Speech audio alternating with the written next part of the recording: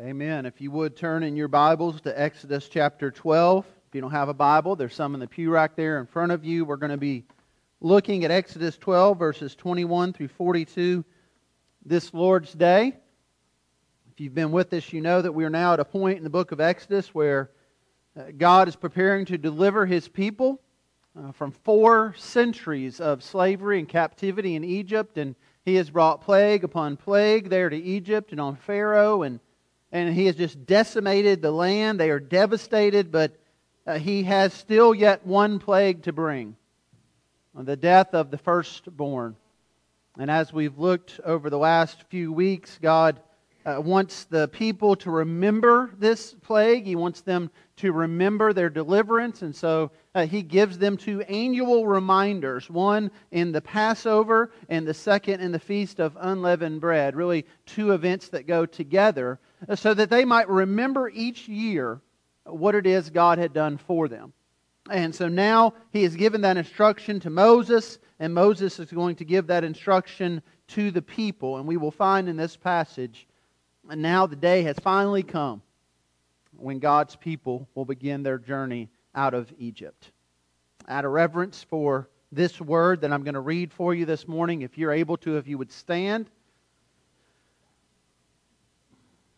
as we remember God's instruction and God's word to us.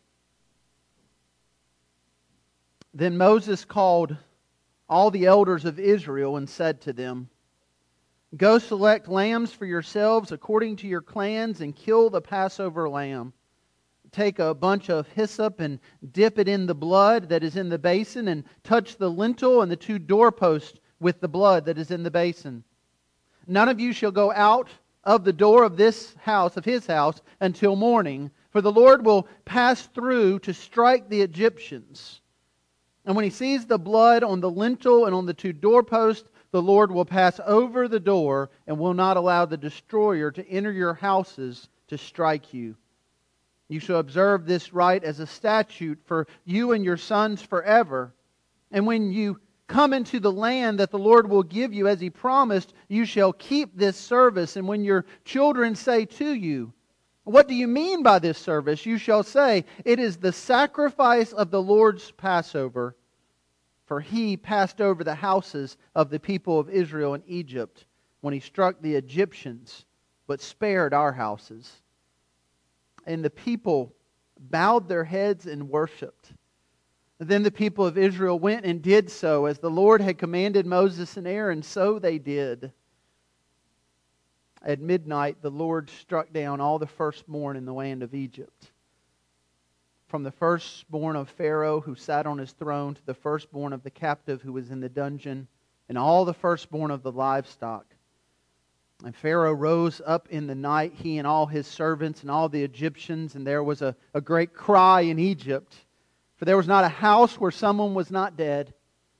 Then he summoned Moses and Aaron by night and said, 'Up, go out from among my people, both you and the people of Israel, and go, serve the Lord as you have said. Take your flocks and your herds as you have said, and be gone. And bless me also.' The Egyptians were urgent with the people to send them out of the land in haste, for they said, 'We shall all be dead.'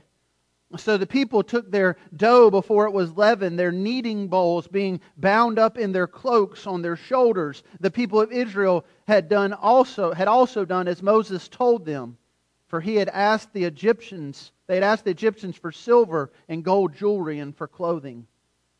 And the Lord had given the people favor in the sight of the Egyptians, so that they had let them have what they had asked. Thus they plundered the Egyptians. The people of Israel journeyed from Ramesses to Succoth, about 600,000 men on foot, besides women and children. A mixed multitude also went up with them, and very much livestock, both flocks and herds. And they baked unleavened cakes of dough that they had brought out from Egypt, for it was not leavened, because they were thrust out of Egypt and could not wait, nor had they prepared any provisions for themselves. The time that the people of Israel lived in Egypt was 430 years. At the end of 430 years, on that very day, all the host of the Lord went out from the land of Egypt. It was a night of watching by the Lord to bring them out of the land of Egypt. So this same night is a night of watching, kept to the Lord by all the people of Israel throughout their generations. Father, we come to you in the name of Jesus. We don't need the words of man. We need your words. We need your commands. We need your instruction more than anything. Foundationally, we need the truth of the gospel to be so transparent to us today as we walk through this word that it cuts to our hearts and convicts and draws us to repentance. Father, we ask that you would do that work through the power of your Holy Spirit. We ask this in the name of Christ, our Lord and King. Amen. You may be seated.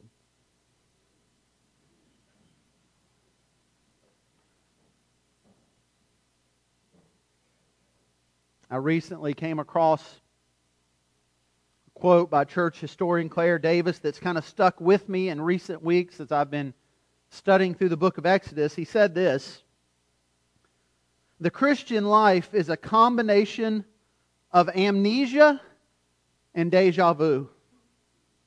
Meaning that we come to the point where we say, I know that I've forgotten this before. See, the Christian life is a series of reminders for us. Reminders of things we once learned, but things we need to be reminded of over and over and over again. And so we are given the instruction as followers of Christ to read God's Word, to meditate on God's Word. The psalmist in Psalm 1 says, "Blessed is the man who meditates." He delights in the law of the Lord. He meditates on it day and night. And so we are to encourage one another to spend time in the Word of God. And often with that encouragement, people will talk about how they can read a passage over and over again and each time get something entirely new out of it. That they can read through the Gospel of Matthew and then read through it again and say, well, man, I found out so much more I didn't see the first time. And over as they read it, they can find more and more new things. And that's good. We should read the Word and we should discover new things.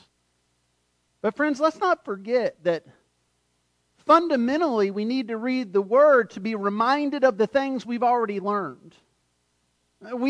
It's a good thing to learn new things, but we would do well just to remember the things we learned last Lord's Day. To remember the things we sang about 5 minutes ago. And to be reminded often of the gospel. And God, knowing our tendency to forget, gives us in His Word these constant reminders. And He gave His people, the Israelites of old, constant reminders. And as we've looked at already, He did this in the form of these feasts, of these meals. He gave them the Passover meal. He gave them the Feast of Unleavened Bread. And He gives us today, His church, the Lord's Supper. These are meals that when we take them, they remind us because we so often need to be reminded. I have a quote on my wall in the office by 18th century author and poet Samuel Johnson. He said it this way: people need to be reminded more often than they need to be instructed. And so my goal this Lord's Day as we continue through the book of Exodus is to remind you of some things. Perhaps you may learn something new, but I hope more than anything, you and I are reminded of the truths that we've heard many times before. And my prayer is that those truths will take root in us today. Because we, like God's people, have a tendency to forget. As we look back on the ancient Hebrews, as we look back on this time they had in Egypt, we might think, well, how could they ever forget what God had done? He brought them out of Egypt in such dramatic fashion. How could they ever forget? And yet, God knows that will be their tendency, and so He gives them these reminders so that, as He mentions in this passage, when their children ask, why are we having this meal? They can then say to them, here's why. And so I want to look at these reminders again in hopes that we will be reminded. Beginning with that first point there in your outline, we see here we're reminded that the Passover is a picture of the gospel. The Passover is a picture of the gospel. We discussed this at length a few weeks ago. What you have here in the Passover meal for God's people is a reminder as to how they will be saved. And remember, death is going to come on every home in Egypt. Not just on the homes of the Egyptians. It's going to come on the homes of the Israelites. Death will come to every home. And that death will either be the firstborn, or that death will be the Passover lamb. But something's going to die. And so we're reminded as we look back on what we've already read and talked about in Exodus 12 there, verse 5. God's people were instructed to take a lamb without blemish. And so Moses now gives this instruction to the elders of Israel there in Egypt. He tells them to take this lamb, and he reminds them that this lamb will serve as a sacrifice. Now we live in a day and age where this seems very far removed from us. I can't speak for everyone here, but personally, Sandy and the kids and I have never gathered together on a Lord's Day and sacrificed an animal before we came to church. If you do that, interesting, but we don't do that. So I don't know personally what it is to experience this, but I can know from looking back in history, I can know from looking back in the Scripture. In fact, one thing that just kind of struck me recently, one of the kids and I were watching a movie, if you've seen The Nativity Story. It's a depiction, about 10 years ago I think came out, depiction of what led up to the birth of Jesus, and there's this scene in it where one of the leaders is preparing to make a sacrifice. It was an annual sacrifice there. And so they bring this bull to him, and he puts his hand on the horns of the bull as these servants hold it, and he touches his head to the head of the bull. And then that bull is slaughtered. And what he was doing there is very consistent with what we know happened in ancient Israel. When they would sacrifice the animal, they would see that animal as a substitute for them. They would touch their head to that head so that they were thinking that this animal is taking on my sin, is being sacrificed in my place. Now, of course, we know from the Scripture that animal did not take their place, but it was a picture of one who was to come. And so the Passover lamb, year after year, as it's being sacrificed, years when they're in the land of promise, children are asking, now why are we doing this again? And the leaders then would say, oh, let me tell you why we're doing this. Because there was a night, not so long ago, when death came upon the land that we were held captive in. But God provided a way of salvation for us. And of course, we have the description of it here. He tells the leaders they were to take that lamb and to put the blood on the doorpost, and then wherever the Lord passed over that had blood on the doorpost, on the lintel, where death did not come to that home, because death had already come to that home through that substitute, through that sacrifice. It is a reminder for us today, as it was a picture for God's people then, of the perfect Lamb of God who would be sacrificed. And that's why John the Baptist, as Jesus comes to him, makes that bold proclamation, behold the Lamb of God who takes away the sin of the world. Even in that prophetic statement John makes, he is indicating this is the Lamb who will be slain. It is his blood then that will cover our sin. And so we are reminded of this gospel as we come into this text that we now hold fast to today. This gospel that reminds us that every one of us in this room was indeed born in sin. Romans 3:23, all have sinned and fall short of the glory of God. And no matter what we do, no matter how good we try to be, well, we cannot overcome that fact. And we also cannot overcome the due penalty for our sin. Romans 6:23, the wages of sin is death. Blood is required. And we're reminded that it is the blood of Christ that covers our sin. Ephesians 1:7, in Him we have redemption through His blood, the forgiveness of our trespasses according to the riches of His grace. And so we have this picture here, this importance, this reminder that God gives His people year after year after year. Let me ask you a question today. Why do we need to be reminded of the gospel? Or more importantly, let me ask you this. How do you respond when you are reminded of the gospel? When I start down that road I just started down of all have sinned and the wages of sin is death, how do you respond to that? How do you respond when we sing songs about the gospel and about the blood of Christ? How does that affect you this morning? Do you hear that and rejoice and just celebrate and want to jump out of your seat and say, that's good news? Or perhaps, have you heard it so many times that it's kind of become old news? That it's kind of become, oh yeah, I know that. You know, yeah, I've heard that a lot of times. Yeah, I know that.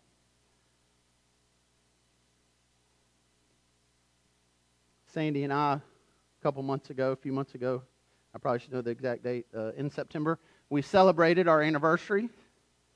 We've been married 21 years. And if you've got children and you're in that same range, you know sometimes you don't celebrate on the day of your anniversary. So it was about a month later, I think, and we went out to eat. Imagine this scenario. I'm there with my wife. We're out to dinner. We're celebrating our anniversary. And she looks to me and says, Richard, I love you. And that could happen. Now imagine if when she said to me, Richard, I love you, my response was this. That's all you got? I mean, you've told me you love me a bunch of times. That's really it? I mean, it's 21 years now. Don't you have something else you could say? If that took place, you probably wouldn't look at our relationship and say, things are going well. No, when she tells me she loves me, and I think about that, sometimes I think, really? You know, I'm not that skinny, tan surfer guy from the coast of North Carolina with a full head of hair, getting fat. I'm starting to grow some hair on my face because it's the only place I can grow hair. It is retreating quickly. And if anyone knows my issues, my irritabilities, my grumpiness, it's the person that I've lived with for 21 years now. So when they say to me, I love you, then that invokes a response in me. Well, I am grateful for that all the more. How much more then when I hear the gospel that I responded to decades ago, how much more then should I rejoice in the word that God loves me? The God who knows my sin better than anyone else does, better than I know. The God who I have offended time and time again, the God who I've sinned against time and time again. When I hear the truth proclaimed that God demonstrated His love toward me and that while I was yet a sinner, Christ died for me. Friends, that's good news no matter when you hear it. And it should be good news no matter how often you hear it. And if the good news has become old news, maybe you didn't respond in repentance and faith when you heard the good news.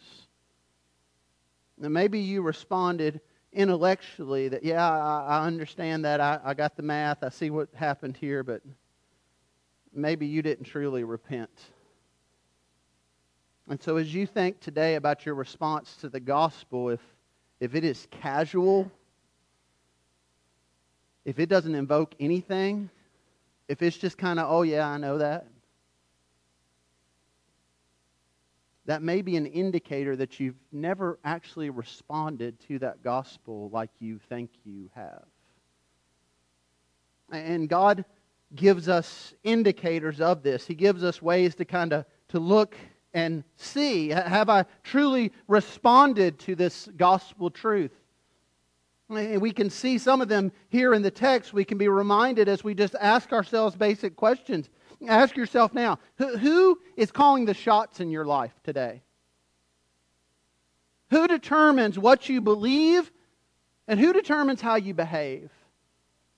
Who determines your actions? We live in a culture that overwhelmingly says that I determine, that I go with my heart. I trust my instincts. I just, I've always had this feeling inside. And we can see the carnage of that, can't we? The Scripture reminds us that we don't even know our own heart, and what we know of it deceives us. No, the Scripture reminds us there's a better way, and God gives us the gospel, and in response to that gospel, then, we can see indicators. Have we truly repented? And I think we see some indicators here, even in this passage in Exodus 12, which leads us to that next point there. The gospel calls us then to worship in obedience. Point 2, the gospel calls us to worship in obedience. Notice the response of God's people. Again, let me remind you that this is a finicky people, that they are fickle, that they have spent centuries in slavery, and then Moses comes as the deliverer. And remember just that initial response to Moses while he was still in the house of Pharaoh as he slays that Egyptian. Their initial response is not to follow him. And so he flees, and he's gone 40 years, and then now he comes back to deliver them, and he shares with them this good news and what God has told him through the burning bush experience, and they rejoice and they're excited, but then their burdens are increased. Pharaoh doesn't respond well to Moses' message that he's to let the people go, so Pharaoh puts more and more hardship and burden on the people. You remember how they respond? That they don't cry out to God. They go and cry out to Pharaoh. And then when they're done crying out to Pharaoh, they're leaving. The picture we have is that as they encounter Moses, that they actually just curse him. You brought this on us, Moses. But now God has brought all these plagues, and now God has provided this means of salvation, and now they hear this message, and now I think they get it right. Notice there in verse 27, God tells them what's going to happen, or Moses tells them what the Lord said, what's going to happen. And notice their response, verse 27, and the people, they bowed their heads and worshipped. That word in the Hebrew for worship actually means to bow oneself down, to fall, to pay homage to implore. And so here's the picture. Okay? God gives them this word. And in response to this word, the people literally fall down on their knees. And then the Scripture says they just lay themselves out before the Lord. And they're just crying out to God, God, thank you that you have now saved us. And they're just crying out, and they're screaming out, and they're bowing down. That was their worship.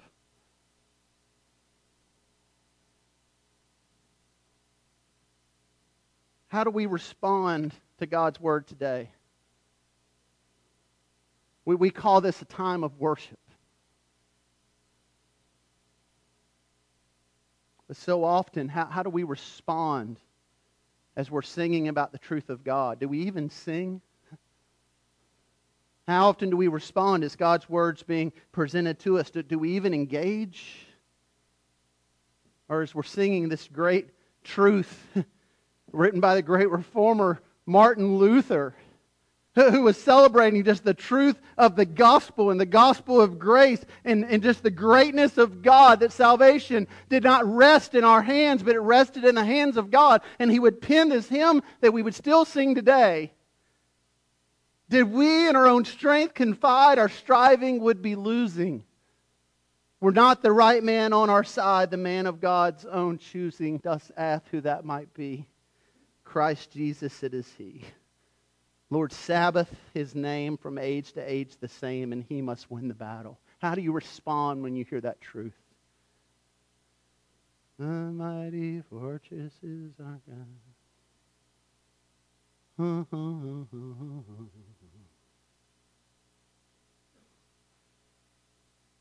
You know, there used to be a paper airplane in one of those lights. I wonder who got it down. Are those real stained glass windows? He's wearing a bow tie again? And that beard? Come on. I'm not going to say anything. Oh, wait. Oh, man, I got lunch in 5 minutes. I hope he wraps it up soon. This song, I don't get much out of this song. Gosh, we're going to sing every stanza? Come on. This is going to last forever. So often, friends, that's how we respond. If we're even engaged to know what it is people around us are singing. So hear me on this. I'm not saying this morning that if you don't just stand up and sing and get excited when we worship, I'm not saying that you're going to hell. But I am saying you might be. Hear this. If when you hear the gospel proclaimed, and when you hear us sing about the gospel, and when you hear the gospel taught from God's word, if that doesn't invoke some response in you, that doesn't necessarily mean you're not saved, but it very well could mean you're not saved. It doesn't necessarily mean that you're going to spend eternity under the wrath of God, but it certainly could mean that. And if it could mean that, then you need to give it some attention today. If I lay down in my bed at night and I think there might be a chance I didn't lock the doors, you know what I do? I get up and go check the doors.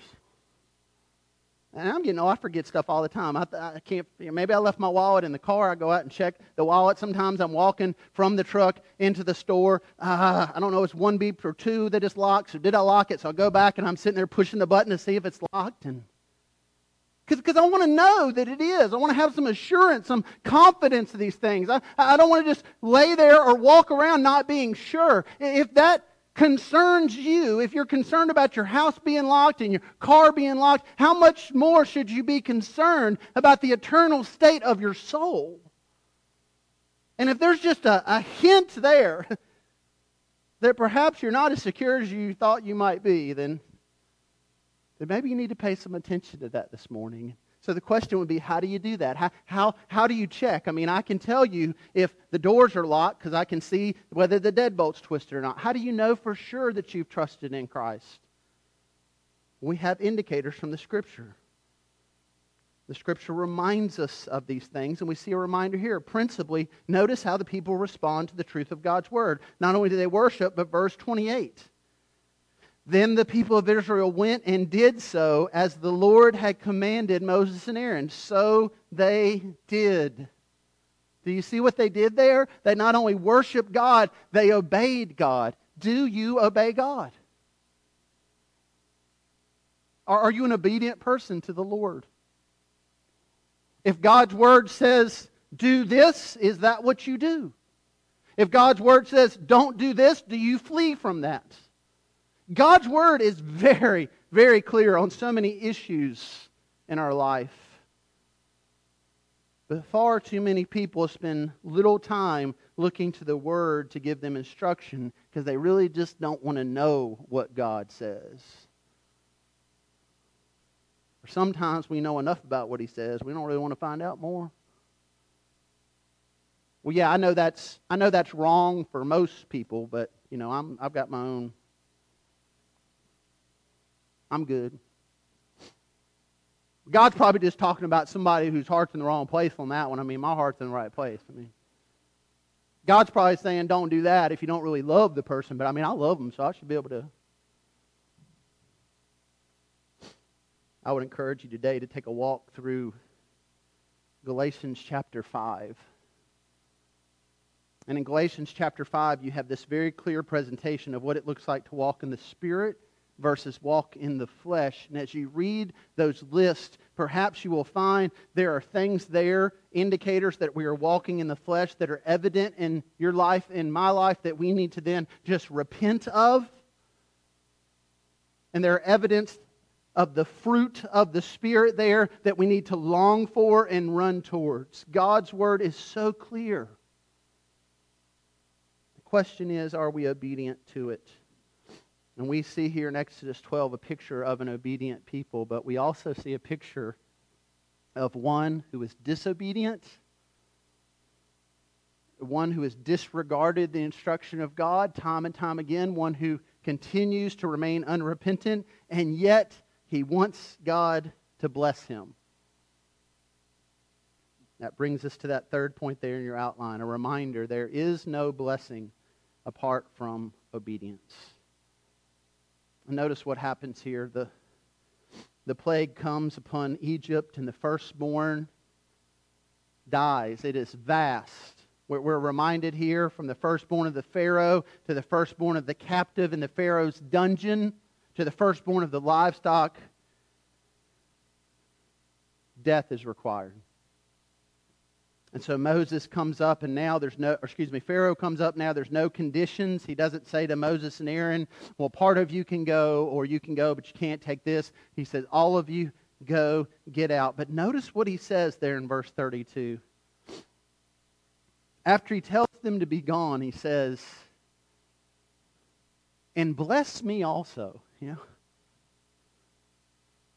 don't know about you, but that can seem a bit out of place, doesn't it? I mean, here's Pharaoh basically saying, just get out of here. I mean, Pharaoh has just had his firstborn die. And now he calls in Moses and Aaron and says, just go. But then this parting instruction, but bless me also. We've seen a picture of Pharaoh as one already who knew he was wrong, who knew God was right, who even made that confession at times, but we've seen him as one who refuses to repent. And yet here he asks for a blessing. Dr. John Currid from Reformed Theological Seminary in his commentary explains it this way. He says, what we can say with certainty is that there was no real repentance on the part of Pharaoh. He gave no recognition of any personal responsibility. He wanted the blessing without the liability, the shame, or the consequences. He simply desired the plagues to be gone. We know this to be the case because once the immediate shock following the final plague had subsided, the Egyptian king pursued the Hebrews in order to destroy them. And so here's the picture we have. We have one who refuses to obey God and refuses to repent, and yet they want God to bless them. Does that sound in any way familiar today? Friends, that is our world today. That is a picture of our culture today. A culture where if you stand up and say, well, give me a second here. Let me tell you what the Word of God says. What does the culture say back? Well, that's judgmental. Well, that's archaic. Well, who even believes that anymore? Well, who are you to judge? Well, how do we know for certain that that's really what God intended the Word to say? I mean, people have changed all those words and will say anything but, I need to change. I need to repent. A culture that will respond in anger towards the truth of God's Word. And yet that very same culture will do what? Watch the evening news. Lottery gets high. People are standing in line, many of whom perhaps have no desire to obey God. But when they are standing in line to buy that ticket, what do they say? Lord Jesus, come on, Lord. I hope I got the right numbers this time. Lord, would you just bless me? You go to a hospital waiting room, and you may find yourself surrounded with people who have no regard for the Word of God, no desire to obey God, and yet they will quickly say, well, will you pray for me? Will you pray God just heals here? We are a people, sadly often in the church, who desire the blessing of God, and yet we live completely contrary to the Word of God. I heard one pastor say it this way: God does not bless what His Word forbids.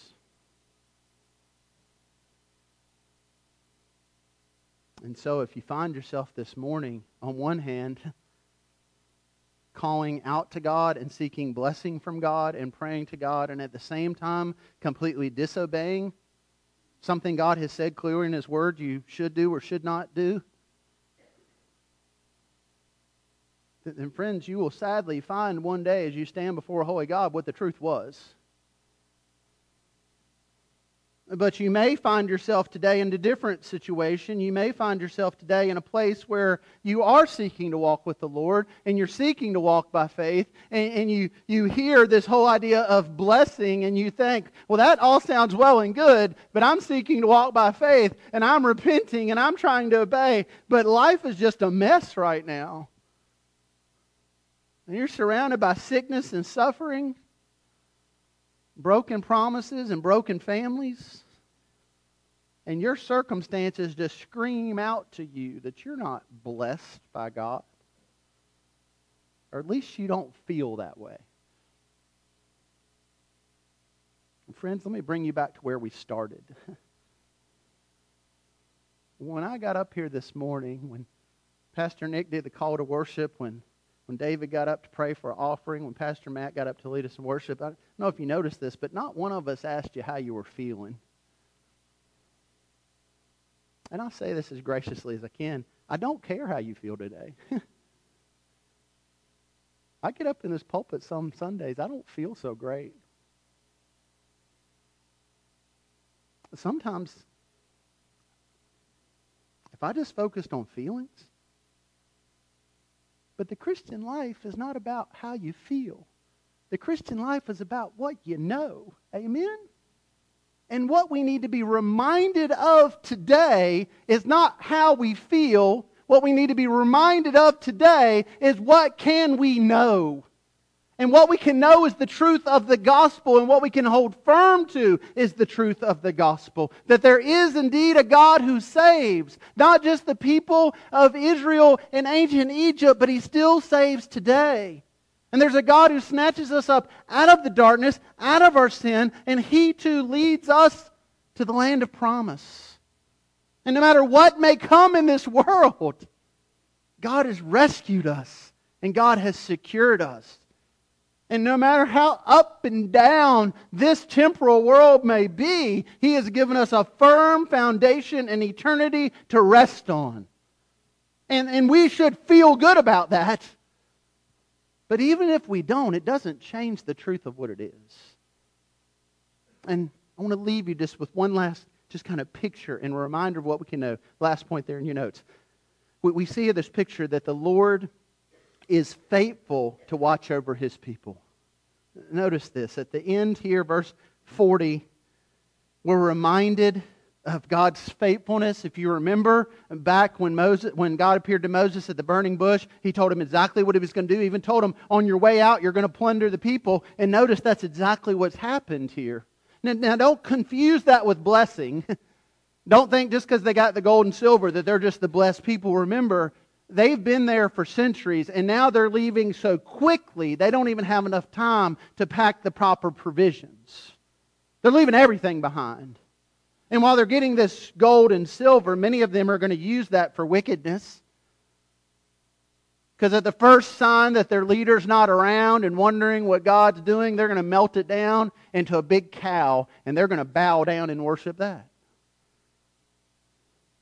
Now the blessing isn't the gold and silver. The blessing is found in verse 42. In the night, as they're leaving, it was a night of watching by the Lord to bring them out of the land of Egypt. We have one more contrast to the true God of Israel and the false gods of Egypt. The chief god of the Egyptians was the sun god Ra. He was reborn every day as the sun came up. He was sovereign over that day, but at night he would descend into the underworld only to battle and be reborn every day. So there was no confidence for the Egyptians at night. There was no sovereignty of their God at night. Their God was in the underworld fighting for his place so that he might be reborn and re-rise. But here we're reminded that with our God, he is sovereign over the day and he is sovereign over the night. And in the darkness, he is there.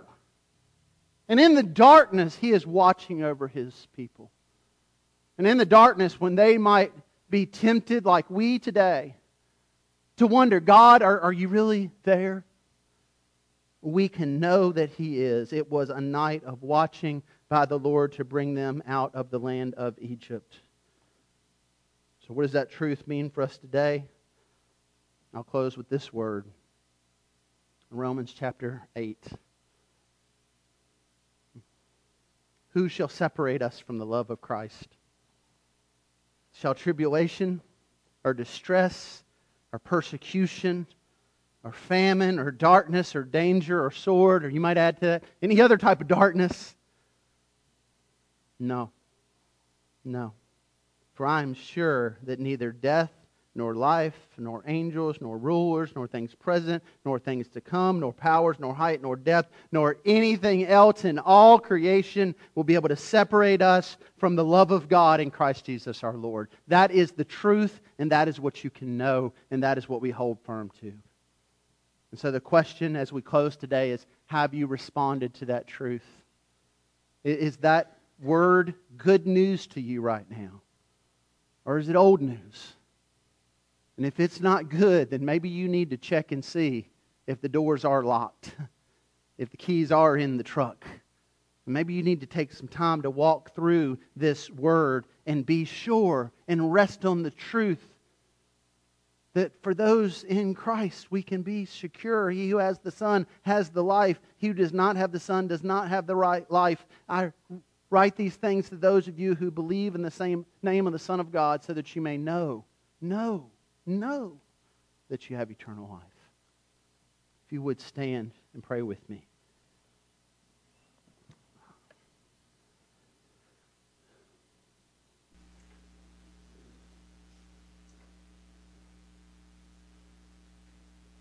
Father, as we come to this time in our worship, I pray that we would worship. I pray, Lord, that as we sing, that we would really consider what we're singing, and for those who have truly responded to the gospel, that there would be joy, that there would be encouragement, that there would just be a reminder of the knowledge that we have of what you have done, that you have saved. For others, Lord, as we sing, perhaps they find themselves today in the night, in the darkness, tempted to wonder if you're there and if you care. I pray that they would be reminded that you are sovereign over the light and the darkness, and that for those who are truly your children, nothing can separate us from the love of Christ. Father, I pray today as we sing that we'd be reminded, that we'd be repentant, and Lord, that you would do a work in our hearts. We ask this in Jesus' name. Amen.